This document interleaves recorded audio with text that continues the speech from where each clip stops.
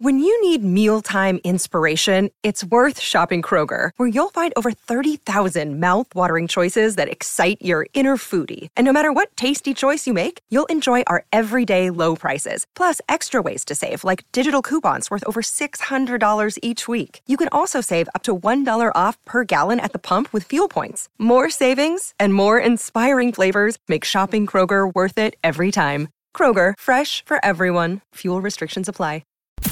The Burt Show. Time to get buzzed on the hot goss from Hollywood with Abby. It's the Burt Show's entertainment buzz. Britney Spears is revealing that she's a ghostwriter for other artists. So apparently she didn't spill all the tea in her memoir because she said, for those of you who have read my book, there's loads of you that don't know about me, that I've written over 20 songs for other people the past 2 years. I'm a ghostwriter, and I honestly enjoy it that way. So she didn't reveal who, but she also talked about how most of the music news that comes out, she says it's trash. They keep saying I'm turning to random people to do a new album. I will never return to the music industry. Again, when I write, I do it for fun or for other people. And so she has done songs with Elton John and will.i.am in the past, but I was kind of thinking, I'm like, if she was going to write for the pop stars of today, who do I think she would do it for? And I have my predictions. Okay. So I came up with 3 artists that if I was going to take a wild guess as to who she would write music for, this is who I think so. So this is the person that reminds me the most of Britney Spears of today. To me, this is the Gen Z Britney Spears.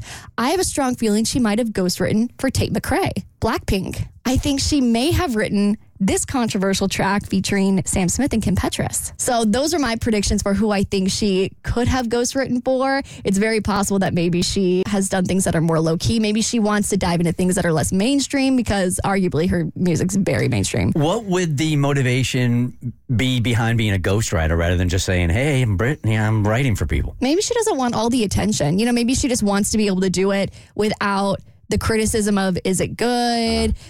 Is she saying things about her life? Like maybe she uses it as an opportunity to be able to have that creative outlet and songwrite about her life without people going, oh, that happened to Britney. And they misread into the lyrics and come up with their own scenarios.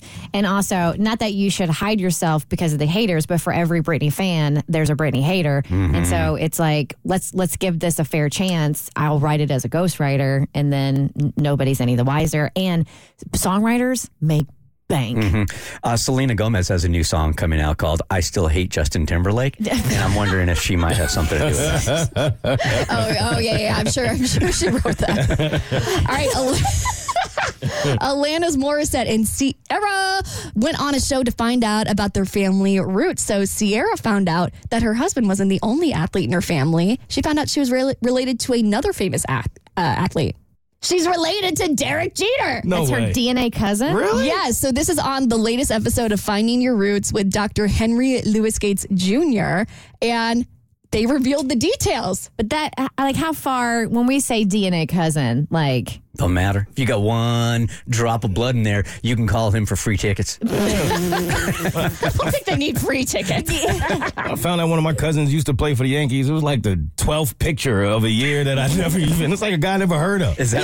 Yeah, he played in like 3 games. Our cousin is Derek Jeter. Yeah, it adds up. And on a more sad note, Alanis Morissette found out that her bloodline relates all the way back to Ukraine. Yeah, I got Houdini. That's all I got. How did you find out about Houdini? Yeah. I think my mom might have told me when she remembered stuff. This was pre-dementia. Yeah. Okay. And I traced it back, and sure enough, his real name is Eric Weiss. Oh, very cool. Uh-huh. Yeah, I don't know if I'm related to anybody interesting. We did the ancestry thing like way, way back, and all we found out is what we all knew is that we were from like, very Icelandic countries. And I'm like, yes, the blonde hair and blue eyes makes sense now. And from Ireland. So Murphy adds up. All right, America Ferrera is addressing the biggest complaint about the Barbie movie. It's on your next eBuzz on The Burt Show. The Burt Show.